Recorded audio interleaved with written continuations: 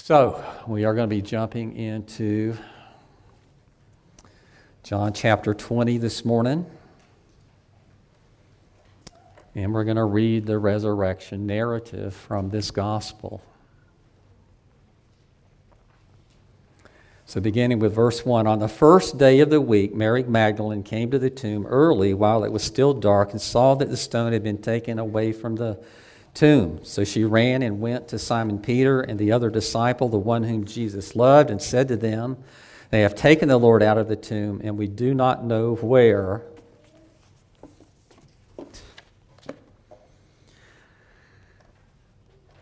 They have laid him. So Peter went out with the other disciple, and they were going toward the tomb. Both of them were running together, but the other disciple outran Peter and reached the tomb first.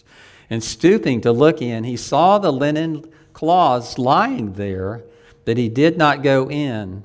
Then Simon Peter came, following him, and went into the tomb. He saw the linen cloths lying there, and the face cloth, which had been on Jesus' head, not lying with the linen cloths, but folded up in a place by itself. Then the other disciple who had reached the tomb first also went in, and he saw and believed. For as yet they did not understand the scripture that he must rise from the dead. Then the disciples went back to their homes, but Mary stood weeping outside the tomb. And as she wept, she stood to look into the tomb, and she saw two angels in white sitting where the body of Jesus had lain, one at the head and one at the feet. And they said to her, "Woman, why are you weeping?" She said to them, "They have taken away my Lord, and I do not know where they have laid him." Having said this, she turned around and saw Jesus standing, but she did not know that it was Jesus. Jesus said to her, "Woman, why are you weeping? Whom are you seeking?" Supposing him to be the gardener, she said to him, "Sir, if you have carried him away, tell me where you have laid him, and I will take him away." Jesus said to her, "Mary." She turned and said to him in Aramaic, "Rabboni," which means teacher. Jesus said to her, "Do not cling to me, for I have not yet ascended to the Father, but go to my brothers and say to them, I am ascending to my Father and your Father, to my God and your God." Mary Magdalene went and announced to the disciples, "I have seen the Lord," and that he had said these things to her. So, babe, guess what I forgot again? I always put my sermon notes down in a little gray notebook, and this is the second time in 2 or 3 weeks that I forgot to bring it into the pulpit with me. So anyway, I just want to say this morning. We have been studying this Gospel of John now for, I don't even know when we began. It's been way over a year.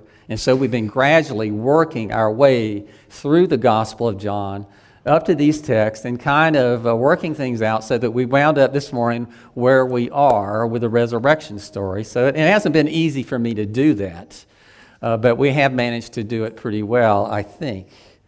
But what I want to say to us this morning is, if you've been a Christian for just a year or two, or maybe for 50 years, or maybe longer than that, you're familiar with the resurrection story.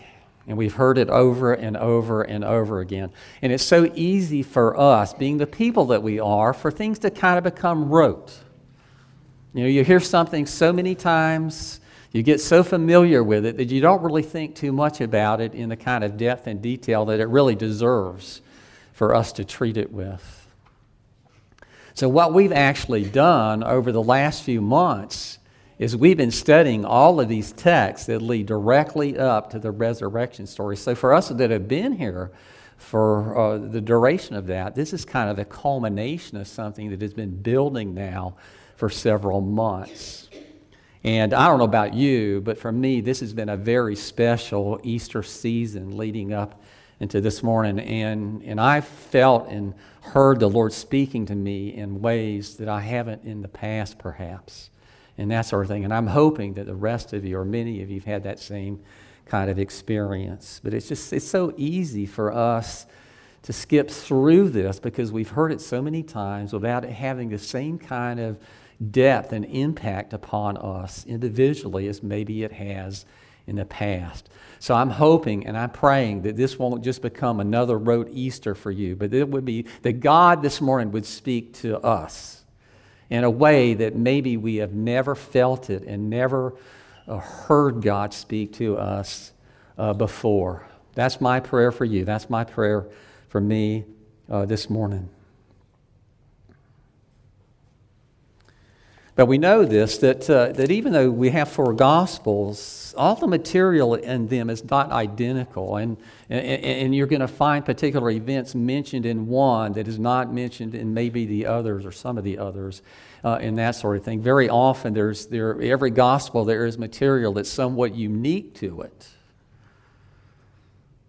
And so we have the advantage of having 4 Gospels, not just one Gospel, because having the 4 granted to us, joined together, it enables us to understand things in a much greater detail than we would be able to do without it.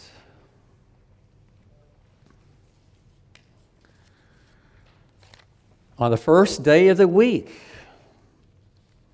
just remember that John is writing to a Jewish audience.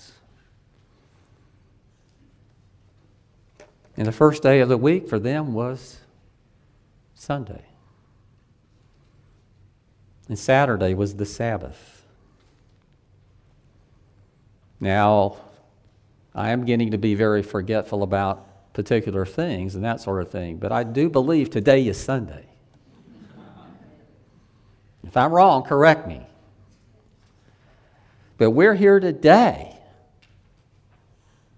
on the Christian Sabbath, not on Saturday. We don't understand the details why or exactly how it took place, but we do know this, that the church shifted very early on in its history. And the reason for that is this, is because the resurrection was so key, the resurrection was so important, that the church saw that as being the principal and primary day of worshiping God.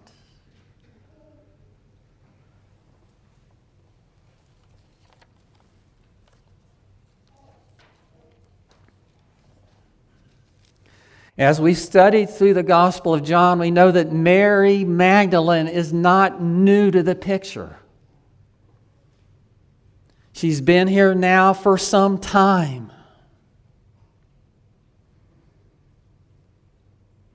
We know that early on in his ministry, Jesus had cast an evil spirit from her. Other than the last few days, or the very end of the days of Jesus' physical life in this world, we know almost nothing else about her, but she became a very key figure here in these last moments of Christ's time here on earth.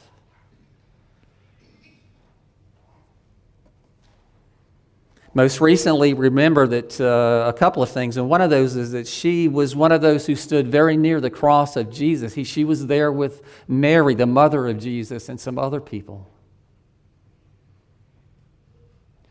She heard what Jesus had to say. She was close enough. The Apostle John was there as well, and Jesus actually had a conversation with him, and he was standing right there with Mary, the mother of Jesus, and Mary Magdalene, and another Mary.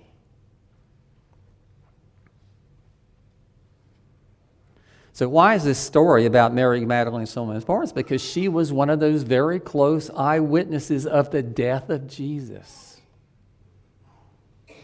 We know this, that there have been people that have tried to sow doubt into the minds of people for the last generations that Jesus was actually the Son of God and all of these things, actually, that Jesus was actually resurrected from the dead. That has been under attack by people, that whole concept for 2,000 years now. And we can understand why, right? Because we know that generally speaking, people that die don't resurrect from the dead. Have you ever known anyone in your whole lifetime that has died and been resurrected? Have you ever heard of anybody in your lifetime that you had reason that it was a credible witness that had died and resurrected from the dead in just a few days? This story is absolutely phenomenal. And if it's just something that's been fabricated by a man, it's still a good story. Probably sell a lot of copies of the book, maybe make the bestseller list, maybe be the #1 bestseller. A story of a man who died horribly, and then was resurrected from the dead a few days after that. The world does not believe that this is a true story. It believes that it is fictitious. The world has tried to do everything it can to destroy it, to undercut it, to discredit it for the last 2,000 years.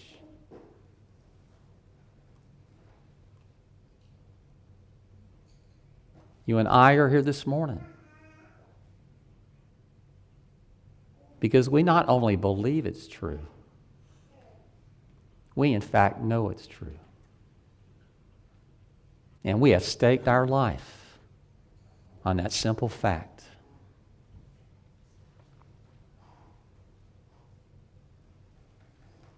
Mary Magdalene was from Magdala, which was a little town not too far in Galilee from where Jesus grew up.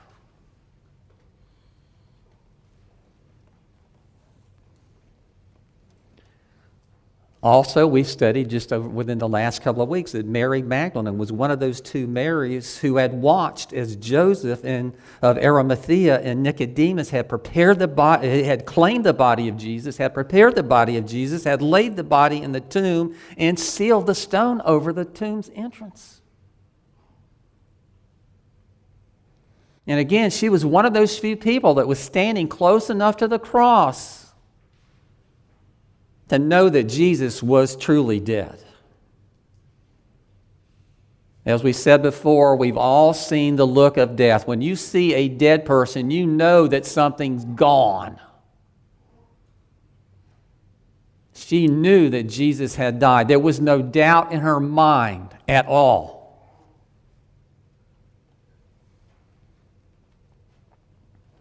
But she had watched these two men prepare the body of Jesus and then entomb it.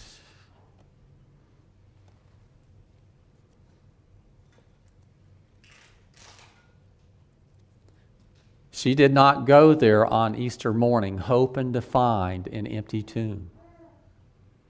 She did not go there on Easter morning hoping to find Jesus alive.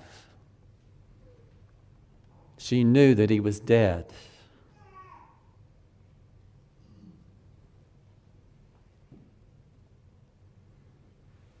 She didn't come by herself. I think sometimes when we read this particular narrative from John that we conclude that she was all by herself, but she wasn't, because we can glean from this and something that she says when she makes mention of it. She says, we went to the tomb. So when we went to the tomb, we know that she was not alone. Even though the other people are not mentioned here, they are mentioned in the other Gospels. Mary Magdalene was accompanied by Mary, the mother of James, and a woman named Salome. We know that. And John just verifies it. Now, those two women are not mentioned here. The focus is exclusively on Mary Magdalene. But Mary Magdalene testifies to the fact that when she went to the tomb, she was not by herself. And we understand this, that very often, maybe one person is a credible witness. There may be people that you know, that you trust enough, if they told you anything, you would believe them and you would not have one doubt about it. But we do know this, that it's very helpful for us, being distrusting as we are very often, for there to be multiple witnesses of particular things. It helps us believe it to be true. But John only mentions Mary Magdalene, and it's because his focus is on her, on what she did, and what she saw, and what she heard, and how she responded to it.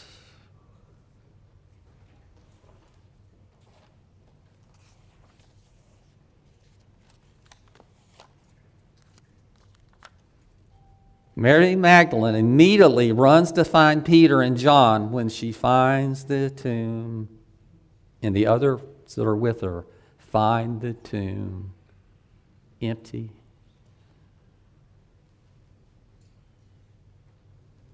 Now let me ask you something. When was the last time you ran anywhere? Probably not very close. Probably a long time ago, since most of us have run like Mary runs. We're spoiled because we would have jumped in our car or truck and driven back, right? But can you imagine being so surprised by something, so amazed by something, and at this point she was confused as to what was really going on. The only thing she knew at this point was the tomb was empty, and her assumption was someone took the body of Jesus. For what reason? She doesn't even know.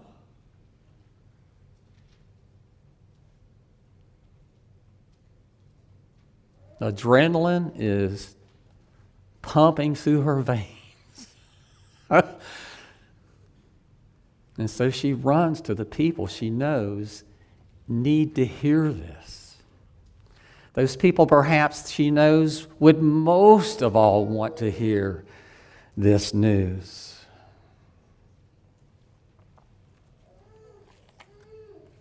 As we said before, we have the advantage of having all the Gospels, not just John, but the other three.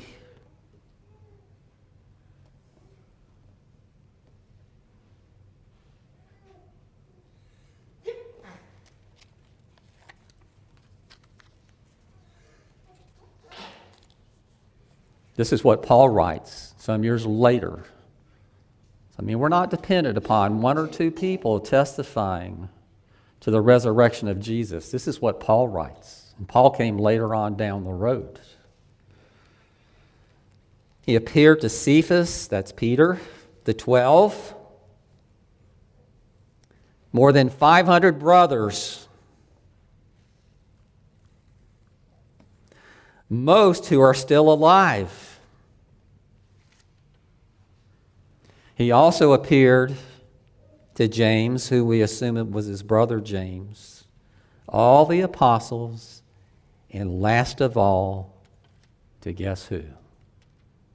Little old me, Paul. Now let me ask you something. How willing would you be able to believe something that one person told you? Would you be more inclined to believe it if two people told you the same thing?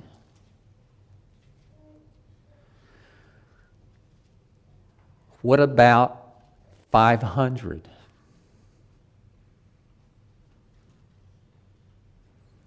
And what about the testimony of every Christian for the last 2,000 years?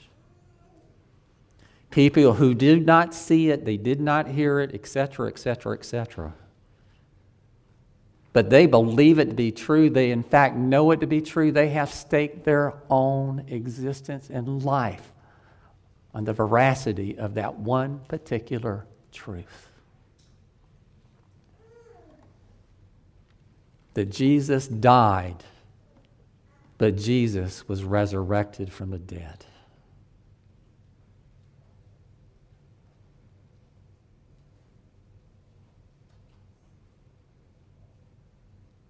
Can you imagine these grown men running? Really, seriously, what would it take to get you into high gear today? You know, you might hear something pretty exciting or whatever, and you might walk a little faster than normal, but it's going to take something super duper special to get you to run.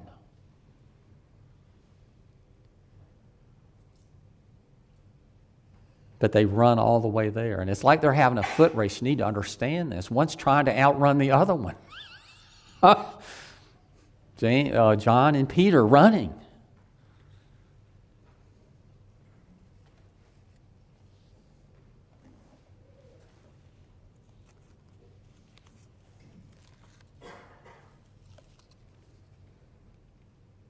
And just remember this, that this whole thing has probably a little bit more to do with Peter here than it does with John.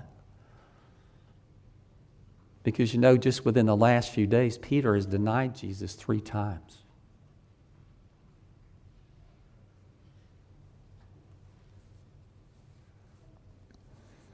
Maybe what's going through his mind, I'll have the opportunity to explain myself.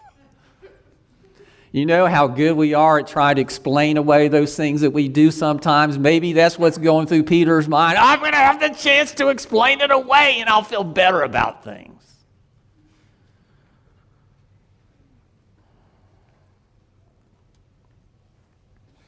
But remember this, sometimes, I don't know about you, but I just feel plain boneheaded.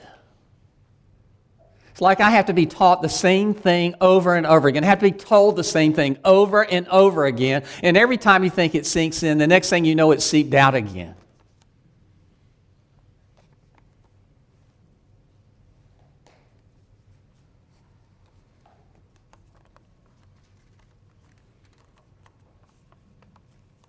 I mean, Jesus has told these guys what was going to happen, and it doesn't even seem to surface.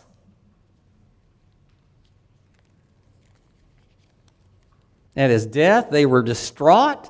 The situation was absolutely hopeless. It was the end of all ends.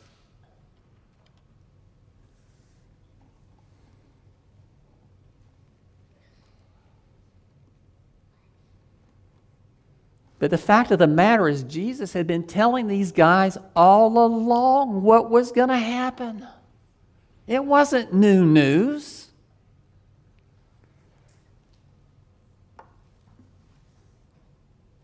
Relatively early on in the ministry of Jesus. We read this from Matthew chapter 16. From that time, Jesus began to show his disciples that he must go to Jerusalem and suffer many things from the elders and chief priests and scribes, be killed and be raised on the 3rd day.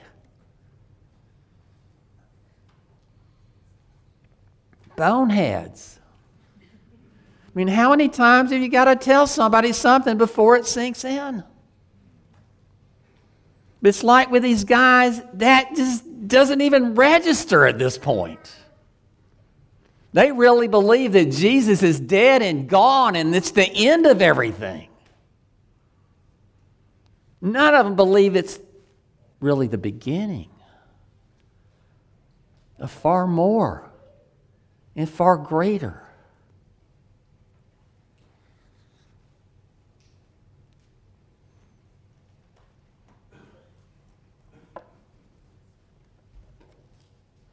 That upper room, Jesus told them point blank what was going to unfold. And Peter took him aside and began to rebuke him, saying, "Far be it from you, Lord, this shall," what? "This shall never, ever, ever, ever, ever, ever happen to you." And what Jesus said to him probably got his attention. At least for a moment, obviously not long term, but at least for a moment, I'm sure that it probably did. When Peter had said that to Jesus, Jesus said this to him: "Get behind me, Satan. You are a hindrance to me, for you are not setting your mind on the things of God, but on the things of men."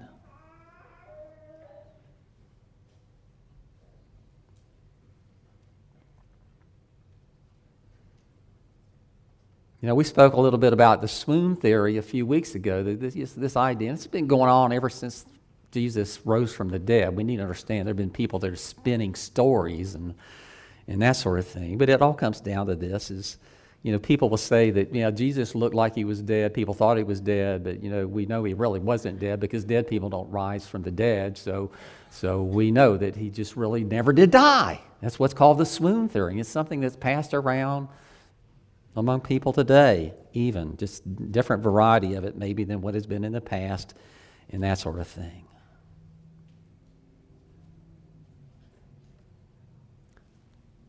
The first thoughts of Mary and of the disciples is that someone has stolen the body of Jesus. They don't, the whole concept of the possibility of a resurrection doesn't even enter into the picture. Their conclusion, their assumption is the body of Jesus has been stolen. Somebody took it.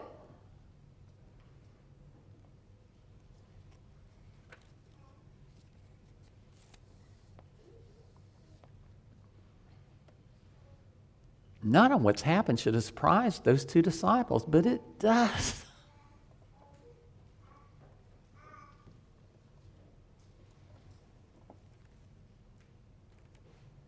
They go there and they see the grave clothes and they're arranged. They're not just scattered all through the tomb, They're there, It's not like whoever took the body took the grave clothes with it.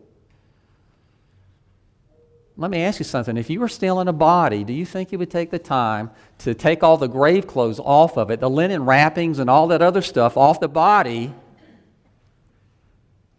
and fold them up neatly and lay them there before you took off with the body? I would imagine that if you ever found yourself in that position, which I doubt anybody in here ever would, but you would just grab the body and run. Period. Take the least amount of time you possibly had to do the dirty deed.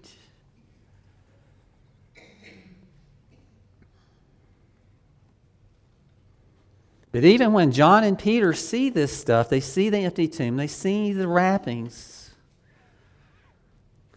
it doesn't compute. They're not sure what to do with all of it.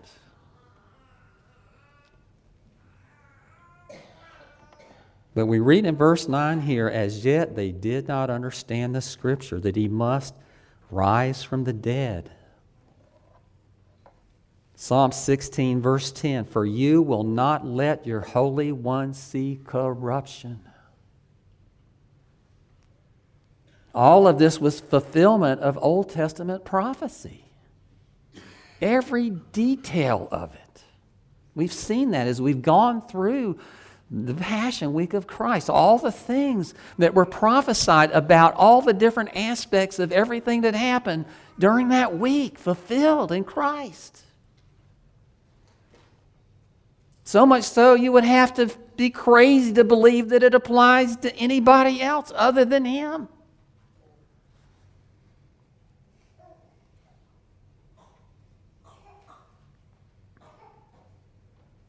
Well, maybe we don't know a whole lot. But apart from the resurrection story, you and I would know one thing about dead people, and that is they stay dead. Period. No exceptions.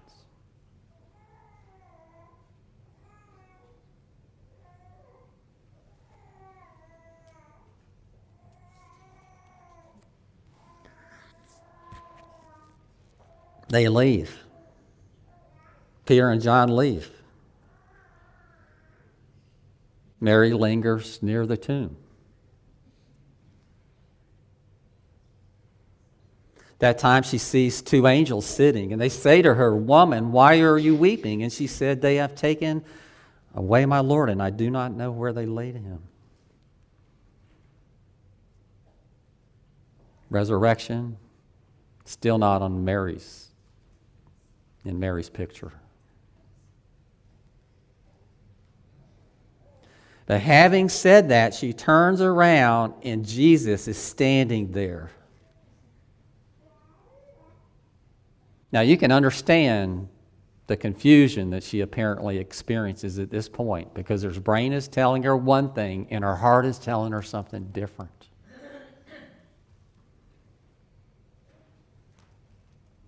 She concludes that this person is the gardener. And she even asks him a question. What did you do with the body of Christ, or Jesus? It doesn't register with her that this is actually Jesus who's talking to her. Now, does he look different? Is there something about him that, just makes him like a totally different person? Or something like that. I don't think that's true at all. I think it's because for her to conclude that this is Jesus would mean for her to throw out everything in life that she's experienced up to this point. Because she didn't know a lot about a lot of things, but she did know one thing, and that is dead people are dead, and they don't live again after that. They're dead as a doornail. End of story.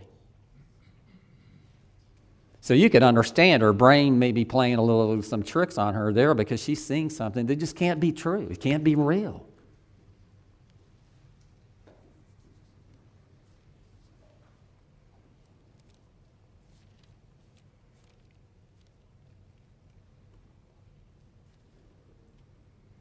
Lori and I, one time, it's amazing how sometimes phenomenal things happen to you in your lifetime. Things that seemingly are impossible. Lori and I were in the mountains of North Carolina one year for Christmas or Thanksgiving or something like that. And we went by that restaurant that's, what's the name of that little town? What's the name of it? What's the restaurant? The what house? Dillard House. We always eat at the Dillard House restaurant whenever we go there. When I was a kid, we went there and stayed there for 2 weeks one time. And, if you've never eaten there, don't eat for a week before you go. Because they give you more food, and it's country food, and they have breakfast, lunch, and dinner, and whatever. But Lori and I were there on an anniversary trip, I think it was, in Dillard, Georgia, which is right at the Georgia-North Carolina state line, literally hundreds of miles from here. And we walked into the dining room and we bumped into two of our best friends who lived in Crystal River and went to the church with us in Crystal River when we were there. My first thought was this: boy, that sure looks like Kelly and Victor, but it can't be them. There's just people that must look a lot like them. Because what is the likelihood or the probability or possibility that they and us would be in the same place so far away at the same exact time? It did turn out to be them, actually. So that's a true story, and all of you have had something experience like that in your lifetime. Things that are seemingly impossible. And the first thing your brain does is try to explain what's going on away, because it just can't be.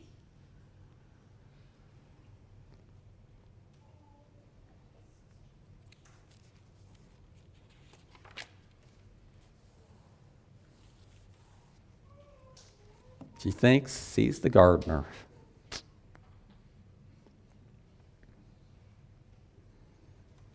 But at some point, it hits her that she really is seeing and hearing Jesus resurrected from the dead.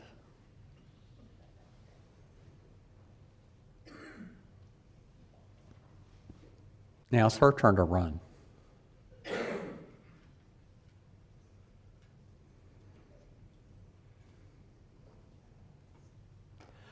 As we consider this story yet another time, it is quite a remarkable story. It's not just a story. It's a true story.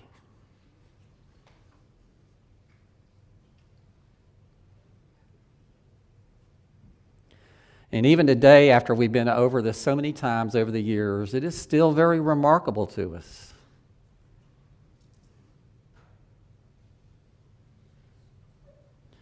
But I would say to you this morning that there is something else that is almost equally remarkable.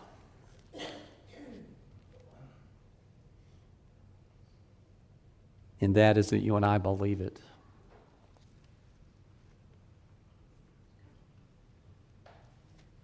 That we believe this is God's truth. Now, we believe all kinds of things based upon historical records, right? Everything you believe about ancient history, you believe because it was written down somewhere or pictures were painted about something.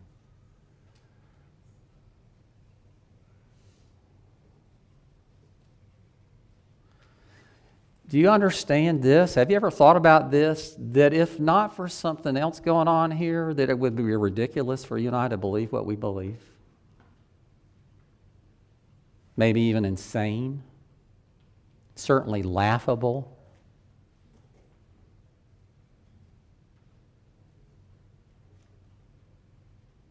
It takes more than just an acceptance of the veracity of these stories.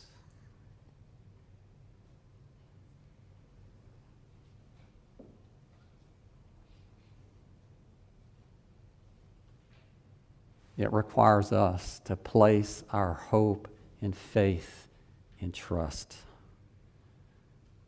in this resurrected one.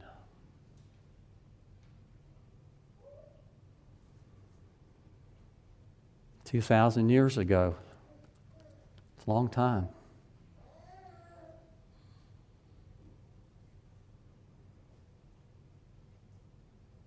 You ever wonder why you believe it? You didn't see it. You didn't hear it. It's easy to believe that a particular war took place at a certain time in history, right? Just because it's all written down. But this is really phenomenal. This is unbelievable stuff, looking at it strictly from a human perspective.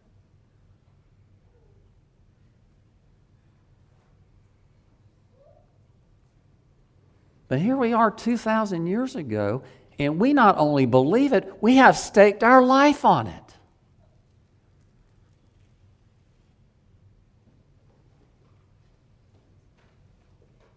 Why?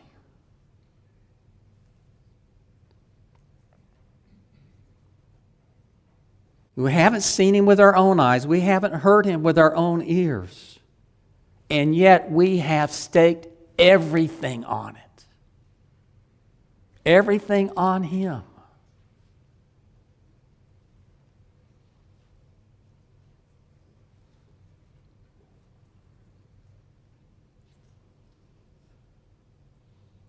It's because of what we call the enlightenment of the Holy Spirit. That it's the Holy Spirit moving within us that verifies and validates the truth and reality of this. That Holy Spirit who causes us to be born again.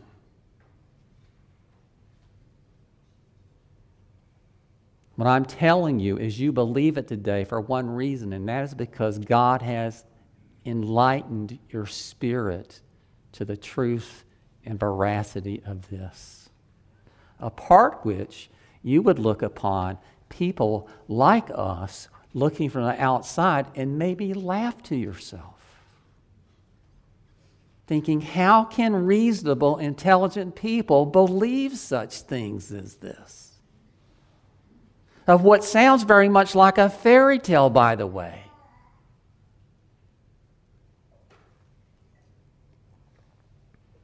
Let me tell you, if you believe it for one reason. That's because the Holy Spirit's enlightened you to the truth, and you can't deny what you know to be true.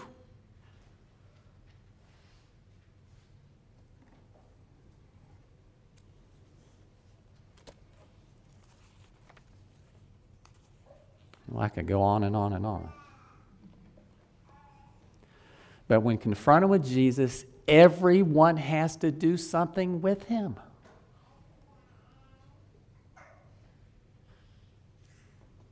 Everyone has to do something with this Jesus. Some people have concluded that he was a liar. Others that he was a lunatic. The only other possibility that he's actually the Lord.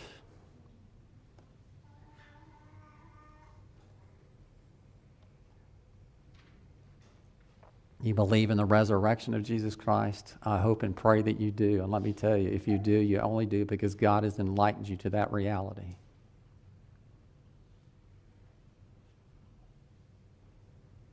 He has caused you to be born again. You cannot cause yourself to be born again. The Holy Spirit must cause you to be born again. You are here this morning because God has given you the greatest gift of all, and that is salvation in Christ Jesus. He did it.